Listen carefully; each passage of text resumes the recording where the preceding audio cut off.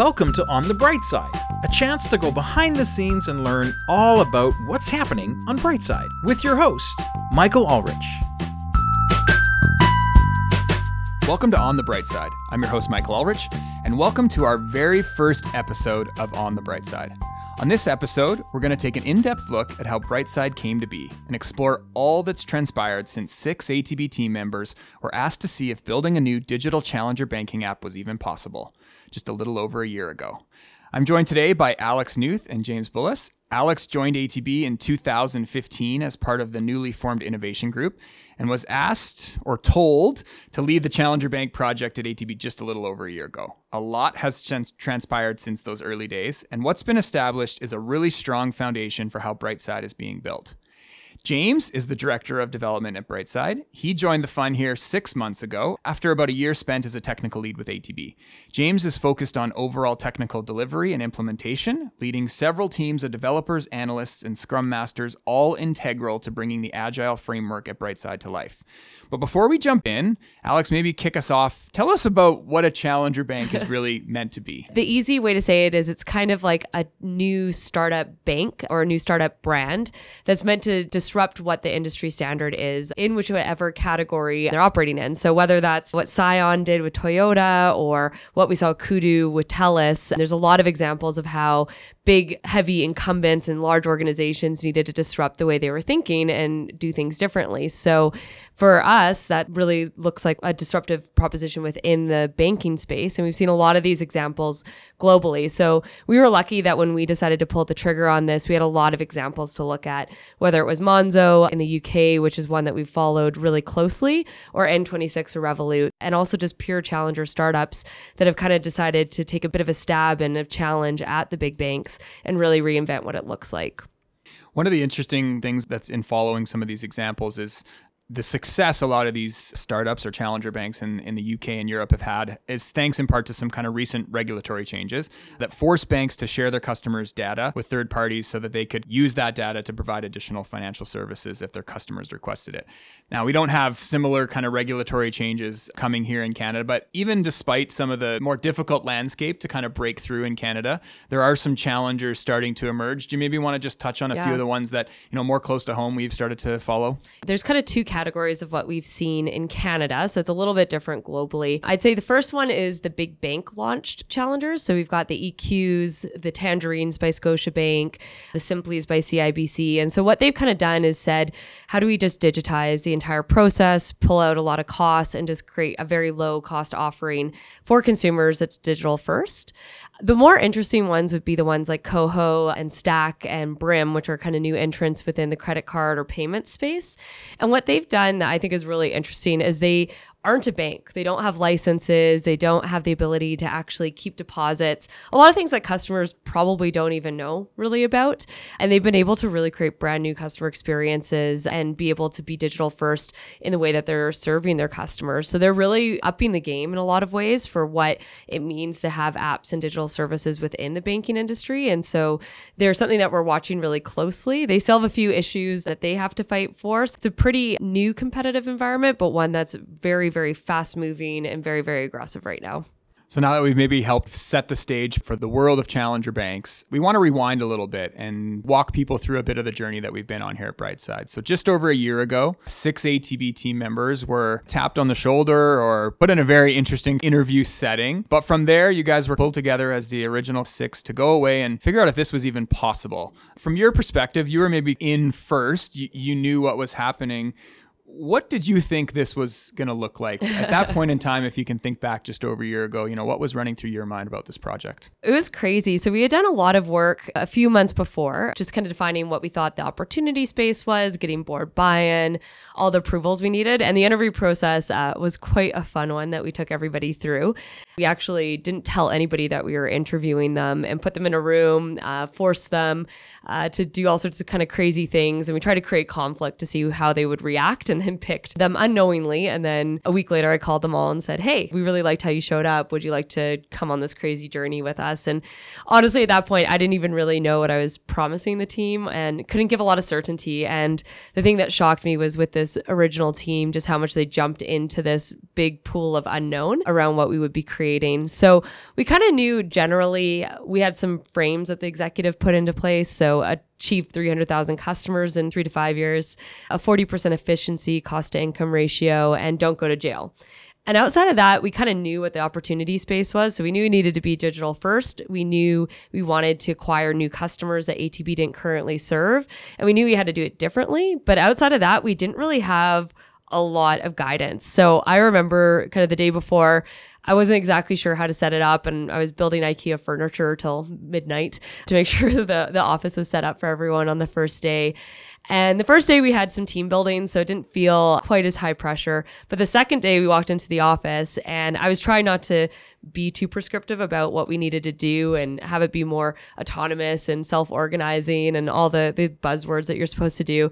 And I remember we just kind of all looked at each other and we're like, hey, now what? What do we do now that it's day 2? And so we kind of looked around and we're like, all right, well, why don't we go talk to customers? And so the second day we got out of the building and went and did intercepts on the street and started talking to customers. So we had a little bit of a thought of what to do, but really we were kind of flying blind and just trying to do what we thought was right.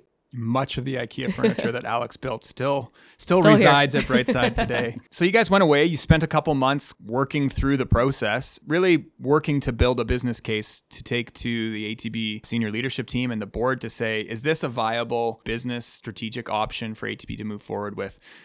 How did you guys kind of get to ultimately being able to present that business case? So it was a really cool process. The first step that we really did was to be really divergent in what we thought a challenger bank could be. So we really started with customers. And we had this internal struggle the whole time of, do we disrupt banking and do we go into the crypto and the blockchain and use all these crazy technologies? But we kind of kept coming back to saying, we really think it needs to solve a customer problem. And so the first few months, we did over 400 customer interviews with the team of 6. And we all were doing them. So we were driving to Lethbridge on Saturdays to do 8 hours of customer interviews. And then some of the team was going to Edmonton, some were going to Fort McMurray, a lot in Calgary. We were working weekends, we were working evenings, and just interviewing customers left, right, and center to kind of say, what are the problems that you have with banking? What are the problems you have with money?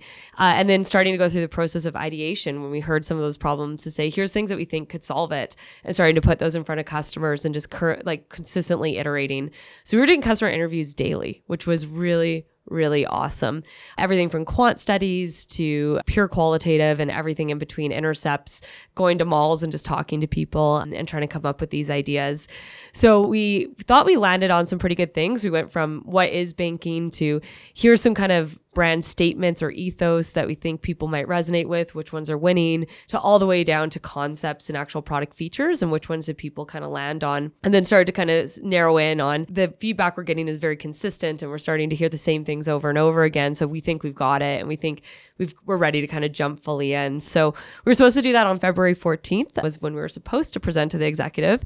On December 22nd, I remember having a conversation with Dave and the SLT, and we decided to just pull the trigger. They said, we've got enough of it. We don't need the full business case. So the business case wasn't fully done. We had the valuation models and we had a pretty good sense of how much money we were going to make, but they were pretty confident that we had landed on it. And so they said, let's move faster. We're ready to go. We don't need to wait another month and a half. So that was a very restless Christmas break for me because I was making lots of project plans and Gantt charts over the break to be ready to hit the ground running in January. But that was kind of the process that we followed, which was really quite cool. So you get the green light. What were the next couple months like? Kind of getting to where obviously the initial development and technology started to actually show up and things started to be built. Mm-hmm. The next few months were really, I'll say, really important from a culture standpoint, because that's when we started making our next hires. And I'm trying to remember when you joined, Michael, what day it was. Somewhere in the middle Somewhere of that. in there, yeah. So we started making our next few hires, whether it was Aiden on the strategy team, Aurora, yourself, and Scott Cormier was our first product owner, and Andrew Wright from design. So we started saying, how do we just start growing this team and getting our next best hires to make sure that we've got the right people around the table? And we started to definitely move into work streams a little bit more so, but wanted to keep that kind of collaborative nature. So for the first few months, we were able to all kind of swarm around problems and start to say, let's all fix how onboarding is going to look and what should this look like, and have risk and customer research and marketing all at the table, problem solving through what these kind of core customer journeys and features needed to look like. And we still participated in customer research through those first kind of transition months too. And we used to actually live stream it on one of the big screens in the office and all sit around and listen while we were working and while we were brainstorming. So we definitely started to get bigger though, and you could feel it, but the team definitely grew very intentionally. And so that was something that was really important in those first few months until we got into full-fledged development. So part of that growth was building out a very significant group of technology team members. James is still here, so we're going to turn our attention to the technology side of things and how it's really kind of been built and shaped over the last few months. James, you bring a lot of background in kind of development and this side of things. You've joined now for about 6 months here at Brightside, and there's been some pretty incredible growth, I would say, since you started. Maybe just talk a little bit about how that journey has transpired. I mean, my first thought when I walked here into Brightside was, oh my God, there is so much going on here. The fire hose, we talk about it here and around the office, and it never really goes away. It just kind of goes down to a maintainable level after the first little while. And we've made a lot of changes in the last 6 months and prior. And we started from a really good base. We started from keeping ourselves very much in line with the rest of the ATP development. All of the core technologies are the same: React, Java, those kinds of things. And then we started making some deliberate changes, some tweaks here and there. Things like using AWS instead of GCP is one of the choices we made early on. And we did that for all the right reasons after a lot of process and deliberation and communication. And one of the things that we've been able to leverage is the ability to make decisions a little bit outside of what ATP can do. Due to our size and due to our cloud first, ability and those kinds of things, we've been able to do things a little bit different, a little bit quicker in a lot of ways. So when you started, there were a few dozen maybe team members on the technology side of things. There's been a pretty significant uptick in the number of developers that we have working here now. Maybe talk a little bit about why that growth has been so necessary to really kind of fuel the acceleration of what we're trying to build here at Brightside. Yeah, a part of that oh my God moment was we have a lot to do as well. And I know we were sitting down early stages and talking about how can we get through this mess. Standing up a bank is not easy. It's actually really hard. I think that's the that's the going catchphrase around here. Yeah, and there's a lot of work that has to go in there. How do we get to a point where we've got twice as many people working as efficiently as we have today? How do we find those people? How do we find the people that not just want to be in the office, but also can work in an environment like this? Because it's not everyone will fit in. So building off that kind of sentiment that building a bank is hard, but I'd like to kind of shift it and from each of your perspectives, it's also building it from scratch. And with that comes some really unique opportunities. So maybe, Alex, I'll start with you. What, from your perspective, have really been the unique opportunities we've been able to capitalize on because of the fact we're starting from kind of ground zero? It's really cool because the no jail guidance that we got is actually not about not going to jail. One of the things that we know happens in banking is one customer makes a mistake and then we react, and now we're going to throw tons of processes and controls on top of it to make sure it never happens again and we don't make that same mistake twice. And what ends up happening as a result of that is forms and pages of complication and poor customer experiences. And that was the thing that was most special about what we were able to do, is really step back and say, is every step in this process necessary? And not assume that because somebody says it's a regulatory requirement or a customer requirement that it is. And so we were able to take an onboarding process down to 60 seconds completely digitally with only a few screens. And that is totally game changing because we don't need as many controls. And we learned really the rest of the steps were controlling our own risk appetite at the bank, not giving anything to customers or anything to regulators. And so that was a huge win for us. We have tons of examples of this where the teams has challenged every single assumption and every single process that we've built. E-statements, we also learned that that's not a legal requirement and not that many customers even download them because nobody really wants to look at their bank statements. So why spend the money to develop that and to spend time and effort that could be spent on things that actually matter to customers, on things that are pretty much not that important and nobody even kind of notices is there. So we've been able to really prioritize customer value creation and get rid of a lot of kind of old school thinking on everything within our apps and our development. So we've got tons of examples like that. I could nerd out for days, but I won't.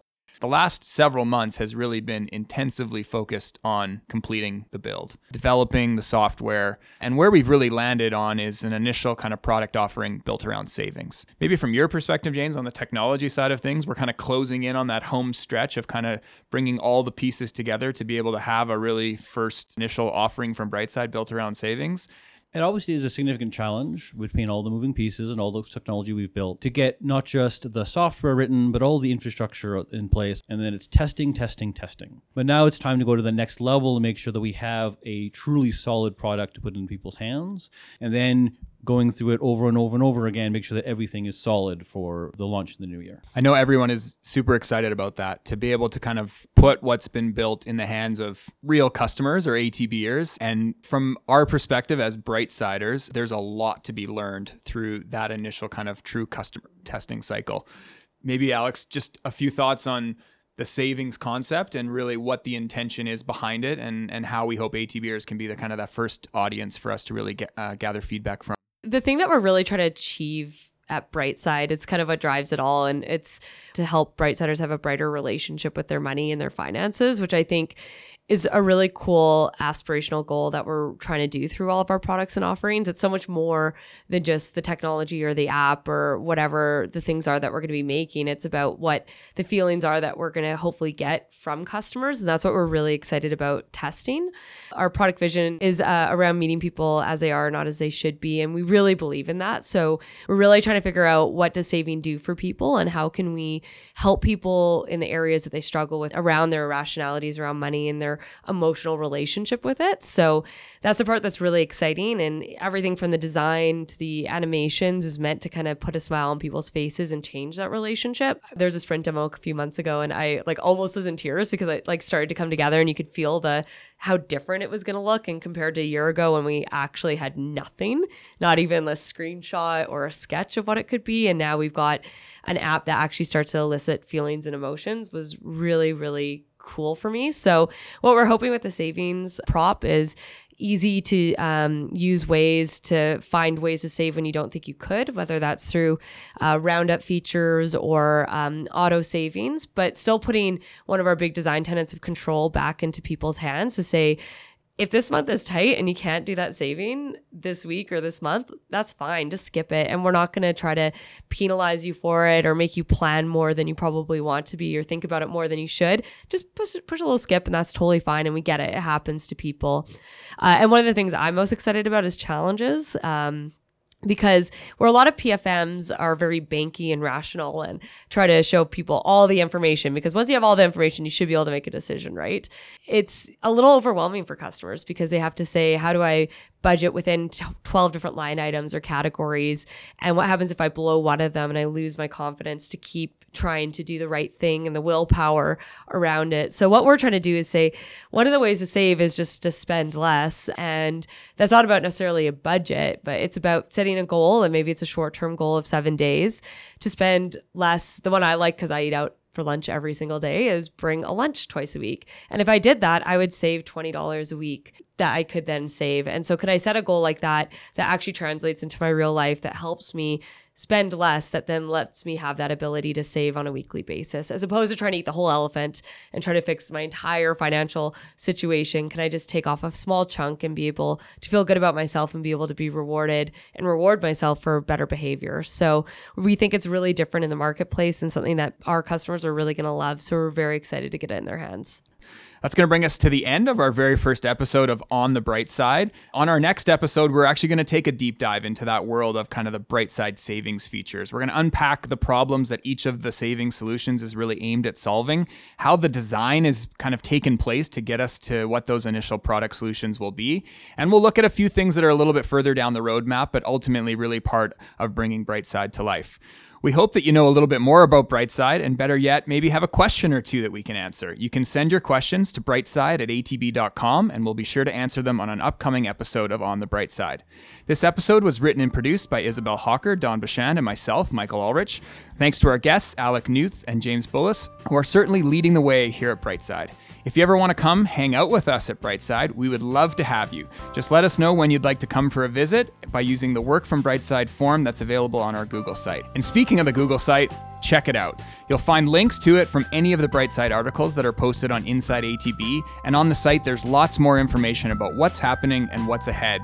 Plus, you can join the So Great It's Worth the Wait list and ensure you've got your spot in line to be one of the first ATBers to try the Brightside app as soon as it's available in 2019. Until the next On the Bright Side, stay bright.